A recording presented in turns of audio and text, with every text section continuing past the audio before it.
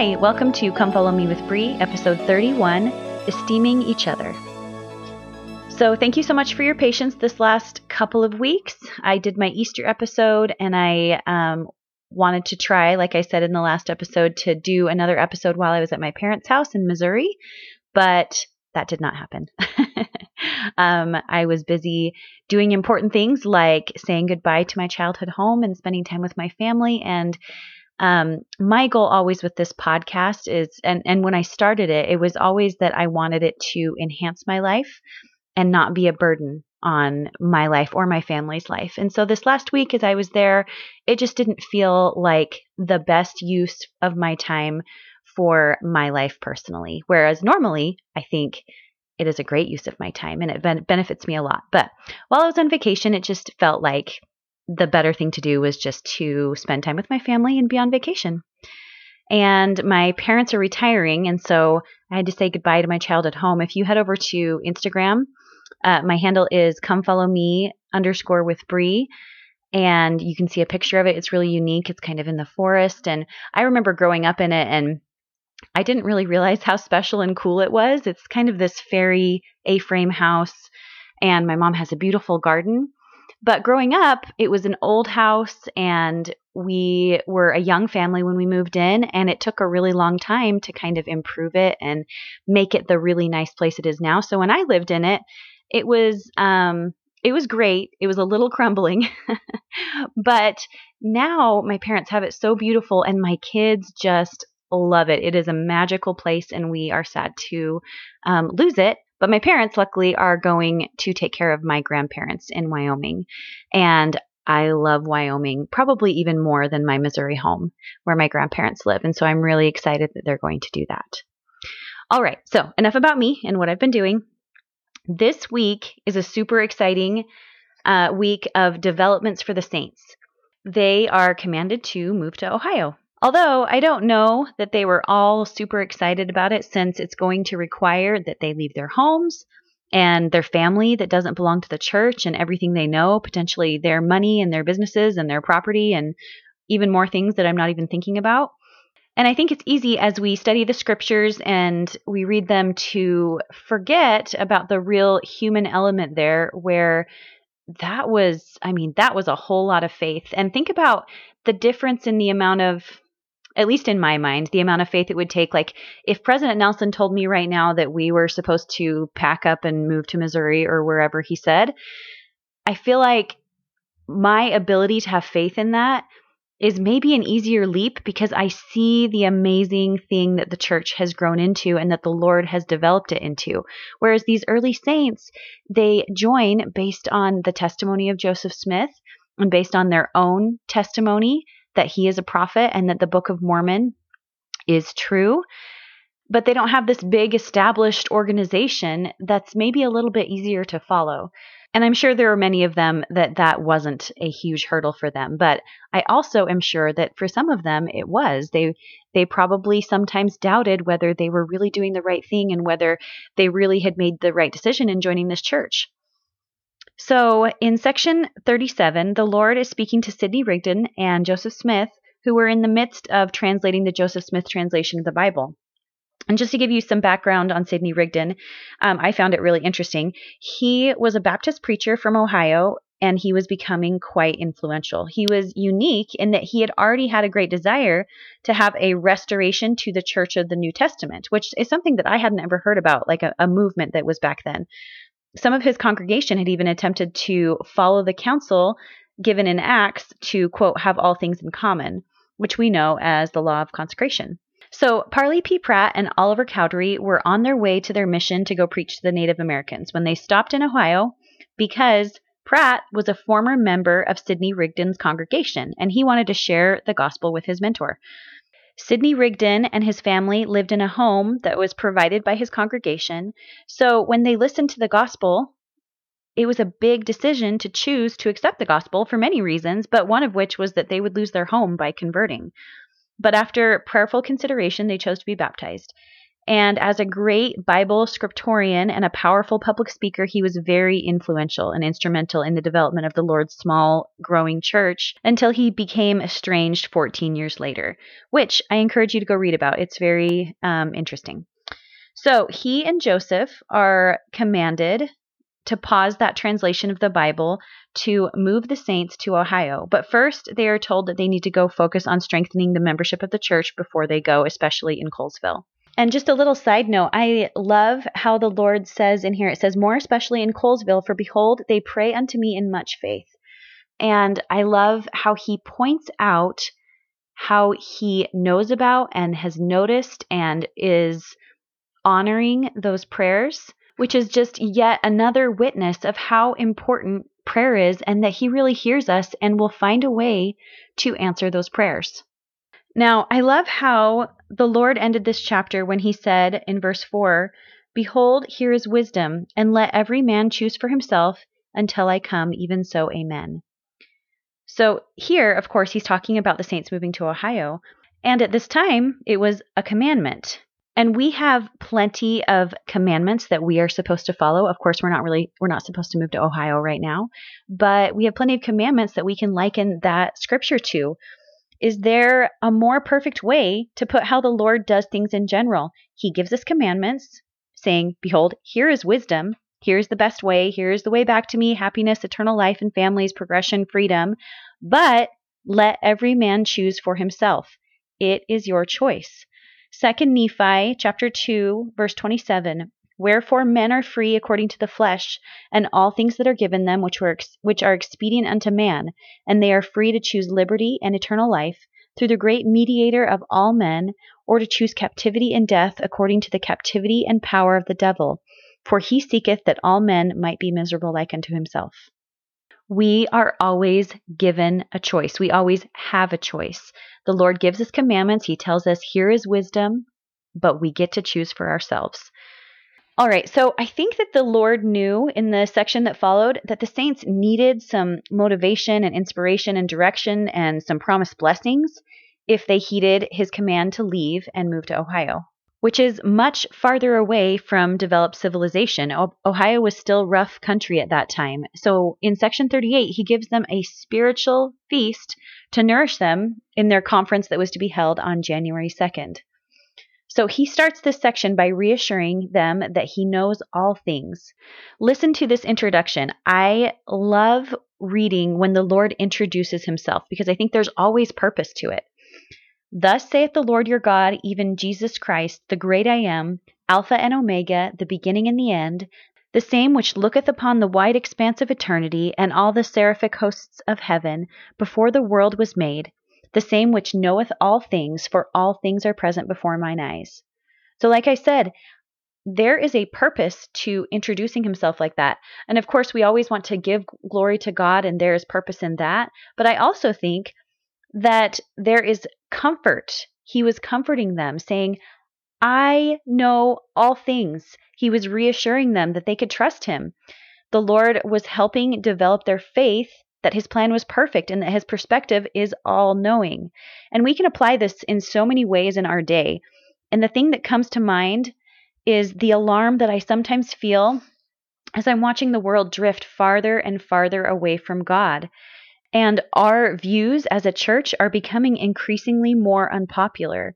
And we need to learn to become more comfortable with that because we know until he comes again, it's not going to get any better. We know that we will be persecuted. We know that we will be unpopular and in the minority, and that is okay. It is part of the plan. And as we start to feel that increasing pressure that's happening from the world, we are still commanded not to follow the world's self-gratifying version of morality, but to trust that his ways are higher than ours, that he is the source of truth, even when the world's way seems convincing at times.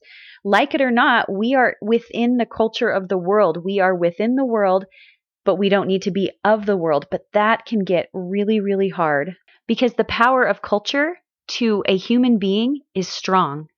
And so we need to learn to rely on the Lord and trust that he knows everything that's coming, everything that has ever happened, everything that is happening now, and trust that his perspective is perfect and trustworthy and something that we can rely on no matter what's happening in the world. I absolutely loved how conference ended last week. It ended with the choir singing, "Let Us All Press On." And I've had that song, you can ask my sisters, because all during the week I was just humming it and singing it. The words of that are so powerful, and especially that performance. I kind of love how they slow down this particular verse that I'm going to read. Let us all press on. If we do what's right, we have no need to fear, for the Lord our helper will ever be near. In the days of strife, his saints he will cheer and prosper the cause of truth. Fear not, though the enemy derides. Courage, for the Lord is on our side. We will heed not what the wicked may say, for the Lord alone we will obey. And just a side note, I'm actually not really going to get to the next two sections, the last sections of this study, but there was a man named, I forgot his name already, James Colville. No, wait, Coville. And he, in section 39, he's given basically like a patriarchal blessing where it talks about that his sins are forgiven, and it talks about his strengths and what his calling is and what his promised blessings are. And then in the next chapter, it's basically Joseph Smith asking like, hey, because James Coville just basically disappeared overnight after this blessing. And it was Joseph Smith saying, hey, what happened to James Coville? And the Lord says he broke the covenant that he had made with me. And it's interesting how he describes what happened in James Coville's mind. It says in section 40, verse 2, and he received the word with gladness. So when James Coville read this, basically a patriarchal blessing, or not read it, but heard it from the Lord through Joseph Smith, he received the words with gladness. But straightway Satan tempted him, and the fear of persecution and the cares of the world caused him to reject the word. And James Coville kind of just reminds me of the last line in that song. We will heed not what the wicked may say, for the Lord alone we will obey.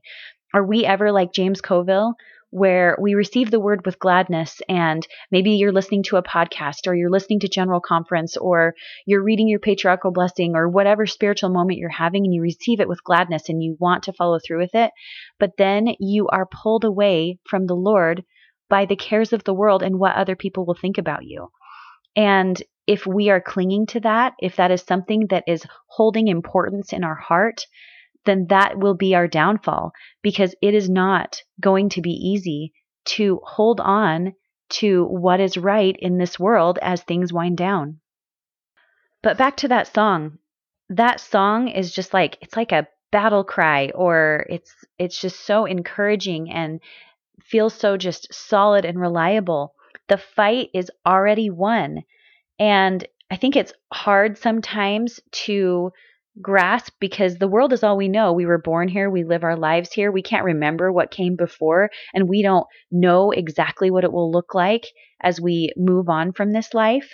So sometimes it's so easy to get caught up in thinking that the world is so powerful and so convincing, and putting more weight on what the world thinks and what it's trying to convince you that you should think, because that's all we can remember. We can just remember this life.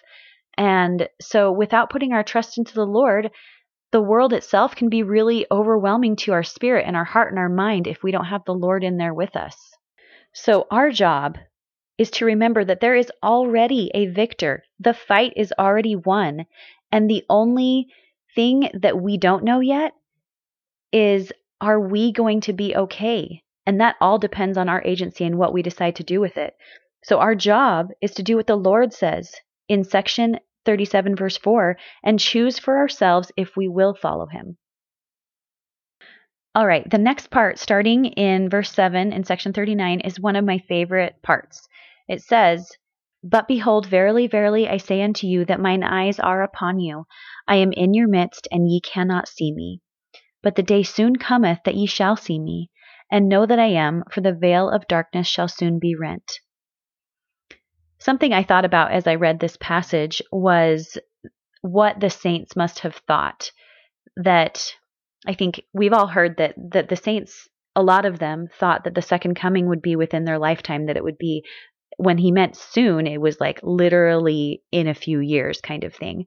And so when you read that where it says, "And the day soon cometh that ye shall see me and know that I am, for the veil of darkness shall soon be rent," it makes me think about how for them, those saints who read this originally, when it was revealed to the church in that conference, if they were righteous and they did their best and lived a celestial quality of life while they were alive, they will be a part of that first resurrection and they will see him.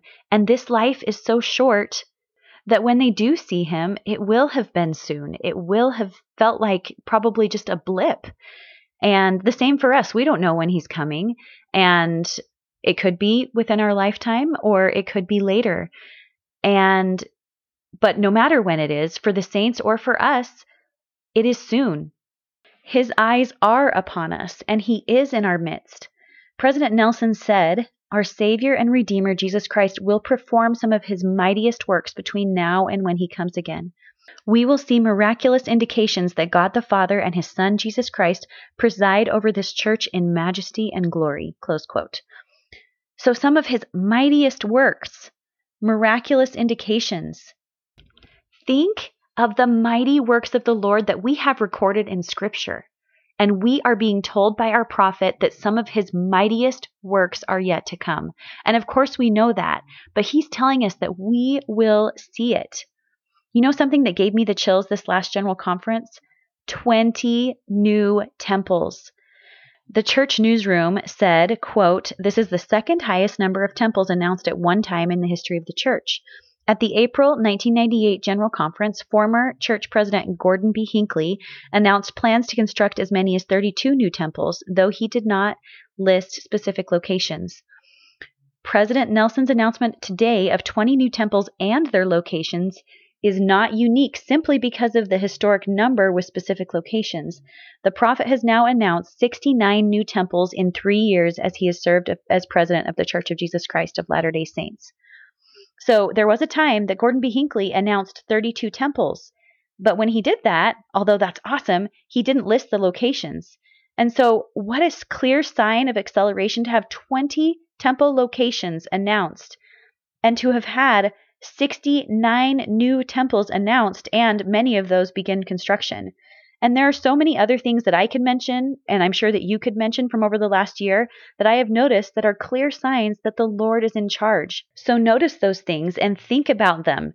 Write them down and show the Lord that you treasure those witnesses so that your spirit will be trained to notice those and many more that are to come. And then in the next verse, he commands them to gird up their loins, which means to gather up your long robe under your belt to free your legs so that you can be ready for action.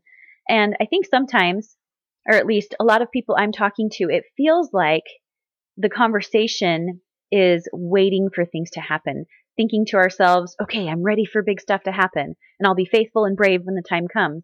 But surprise, the time is here. It has been here for a good long while, but especially now, things in the world are changing rapidly toward he whose dominion this is. And we need to make sure that we're paying attention to what is happening so we recognize what is truth and what is lie. Because if you're not paying attention, by the time your decision comes, you won't really know what to do. And make sure you're holding to the truths that the Lord has revealed tightly, because we know that Satan's goal is to lead us carefully toward the world or down to hell. And notice if you're drifting in the direction of the world. It is so easy to drift that way, and it will require constant diligence from all of us and humility and willingness to let God prevail in your life. And the first step of allowing him to prevail in your life is to let him prevail in your heart and mind first. Now, it can get overwhelming to try and understand and make sense of everything that's happening in the world. When I clean or I eat a meal by myself or I run, I used to have a lighthearted show play in the background. And sometimes I still do because not everyone can be serious all the time. But most of the time now, I listen to podcasts from people I trust about current events. And so now some of my days include hours of listening to what's going on in the world, and it can get very overwhelming. And often I struggle to feel like I understand the far-reaching implications of things. And when I do get overwhelmed or start to feel nervous or feel fearful, that's a signal to me that that's probably enough for today, and I probably need to take a little break, because really my focus shouldn't be what's going on in the world. It should be in making sure that I'm staying close to the Lord. But on that topic of paying attention to what's going on in the world, Elder Neal A. Maxwell said, "Meanwhile, don't worry if you cannot give glib explanations as to the meaning of all things happening around you. The Lord loves you, his children, just as Nephi wrote. Spiritual certitude can exist amid distress and perplexity. So many positive and prophetic promises are there to help Latter-day disciples to cope. The Lord said comfortingly, I am in your midst, and ye cannot bear all things now. Nevertheless, be of good cheer, for I will lead you along. The kingdom is yours, and the blessing thereof are yours, and the riches of eternity are yours. God watches the times and seasons. He knows your individual bearing capacities. In the very, very last days, for example, he will display his mercy in an unusual way.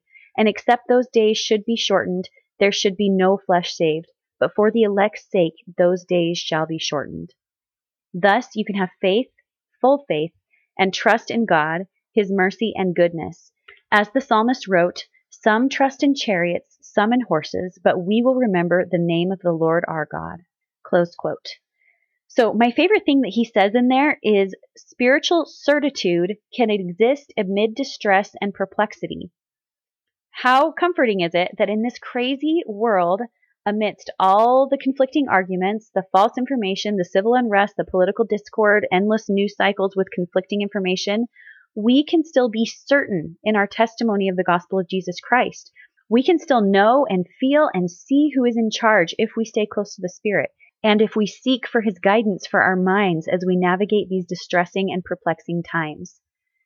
Okay, so he continues on, reassuring and prophesying of his second coming to the earth, and then he gives us and them this reassurance. Some of you are guilty before me, but I will be merciful unto your weakness. Therefore be ye strong from henceforth. Fear not, for the kingdom is yours. He will be merciful. He will enable us to be strong through him and commands us to fear not. But then he gives us a qualifier. So before verse 16, he is promising us that he will come, that we need not fear, that he will strengthen us. And then after verse 16 until verse 24, he's describing us all that we are promised after he comes, that we are given a land of promise, that we are to be free, that he will be our king and have no more earthly government, only having laws coming from him. And then when you get to verse 24, he repeats nearly the same thing twice. So listen to what this qualifier for all of these blessings is. Verse 16, and for your salvation I give unto you a commandment, for I have heard your prayers, and the poor have complained before me, and the rich I have made, and all flesh is mine, and I am no respecter of persons. I'm going to stop right there really quick. I love that part where it says, the poor have complained before me, and the rich I have made. Pointing out that the rich are not any better than the poor, because he says, the rich I have made. They are rich because of his goodness and what he has done, not because of them. All right, so the poor have complained before me, and the rich I have made, and all flesh is mine, and I am no respecter of persons. And then let's move. So we have between this verse 16 and verse 24, we have all of the things that were promised after the second coming. So in verse 24, it says, let every man esteem his brother as himself, and practice virtue and holiness before me. And again, I say unto you, let every man esteem his brother as himself. So in there we have repeated, actually, I think in this chapter it's repeated 4 different times that you and I, nobody is any better than anyone else. It says, let every man esteem his brother as himself. And then after that, he even gives us a great parable to illustrate this same principle. If there is a theme in this section, this is it. Let every man esteem his brother as himself. So in order to qualify for all these blessings that we've talked about, we have to follow the second great commandment. And of course, we have to follow the first great commandment too. But in this chapter, we are talking about the second great commandment. Love thy neighbor as thyself. To not think of ourselves as any more important or worthy or with more potential than anybody else. To treat those around us the way that we want to be treated. He commands us in verse 27 to be one, and if ye are not one, ye are not mine. Elder Eyring said in his talk called Be One, he says, our Heavenly Father wants our hearts to be knit together. That union in love is not simply an ideal, it is a necessity. The requirement that we be one is not for this life alone, it is to be without end. The Savior gave us a beautiful illustration in Matthew 25 that helps us live this principle. And I feel like if we're living what he says in Matthew 25, then we are or should be fulfilling this commandment to esteem our brother as ourselves. So I'm going to read it. When the Son of Man shall come in his glory and all the holy angels with him, then shall he sit upon his throne of glory. And before him shall be gathered all nations, and he shall separate them one from another, as a shepherd divideth his sheep from the goats. And he shall set the sheep on his right hand, but the goats on the left. Then shall the king say unto them on his right hand, Come ye blessed of my Father, inherit the kingdom prepared for you from the foundation of the world. For I was an hungered, and ye gave me meat. I was thirsty, and ye gave me drink. I was a stranger, and ye took me in. Naked, and ye clothed me. I was sick, and ye visited me. I was in prison, and ye came unto me. Then shall the righteous answer him, saying, Lord, when saw we thee and hungered and fed thee, or thirsty and gave thee drink? When saw we thee a stranger and took thee in, or naked and clothed thee? Or when saw we thee sick, or in prison, and came unto thee? And the king shall answer and say unto them, Verily I say unto you, inasmuch as ye have done it unto the least of these my brethren, ye have done it unto me. Then shall he say also unto them on the left hand, Depart from me, ye cursed, unto everlasting fire, prepared for the devil and his angels. For I was an hungered, and ye gave me no meat. I was thirsty, and ye gave me no drink. I was a stranger, and ye took me not in. Naked, and ye clothed me not. Sick and in prison, and ye visited me not. Then shall they also answer him, saying, Lord, when saw we thee an hungered, or athirst, or a stranger, or naked, or sick, or in prison, and did not minister unto thee? Then shall he answer them, saying, Verily I say unto you, inasmuch as ye did it not to one of the least of these, ye did it not to me. That puts kind of a whole new perspective on serving others. When we choose to not serve someone, we are choosing not to serve the Savior. When we choose to serve one and give of ourselves, we are choosing to serve the Savior. And of course, we're also given the commandment that we need not run faster than we have strength. And our first responsibility is to serve our family. And so there's a lot of balance to go within that. But when we serve other people, we are serving the Lord our God. So when you're not serving, when you're choosing not to engage with other people, analyze if you're doing that because you feel in some way that you are better than them, or that they don't deserve your help, or that you don't have time to do so. We need to make sure that we are giving of ourselves to the Lord, which is giving of ourselves to others. And don't you think part of esteeming ourselves as our brother is not esteeming our problems as more important than them?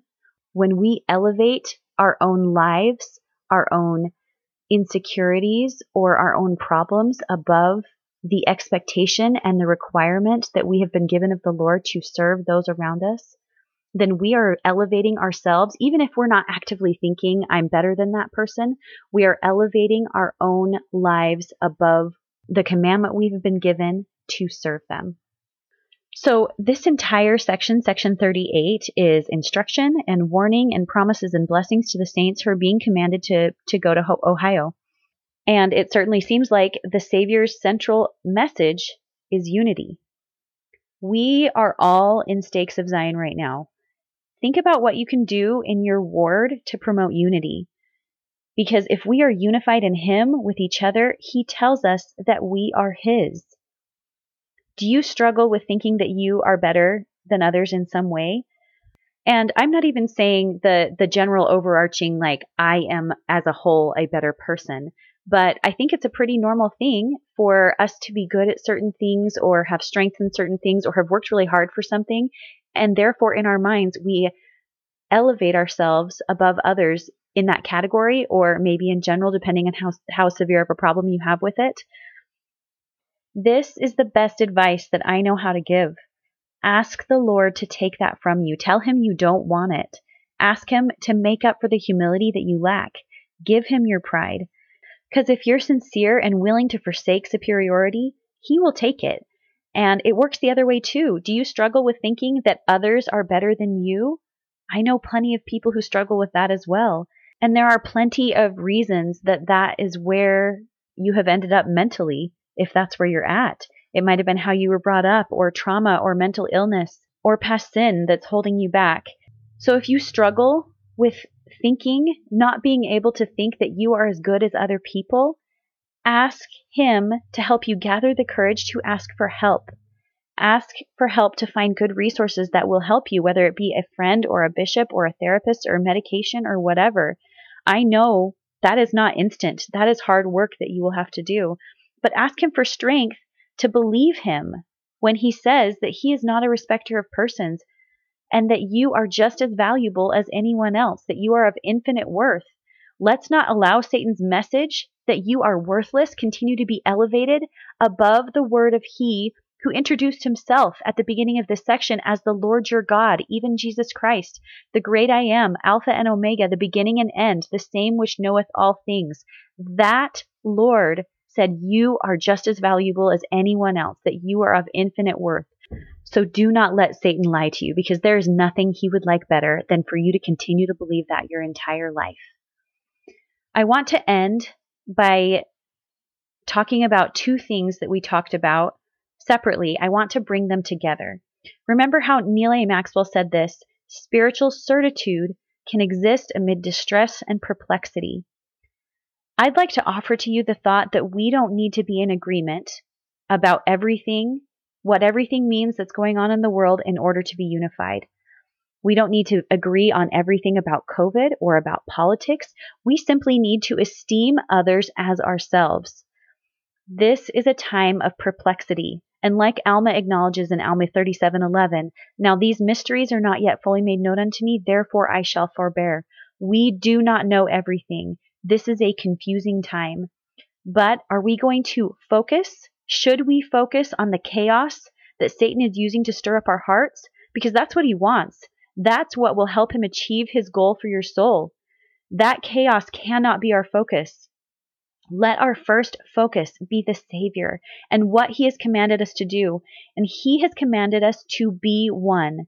And we can be unified. We can be one if we are focused on the Redeemer in our marriages, in our families, in our wards and stakes, and in the church as a whole. If we focus on him instead of the chaos that Satan wants us to focus on, then we can be unified and we can be his. He has commanded us not to elevate ourselves in our minds above or beneath others.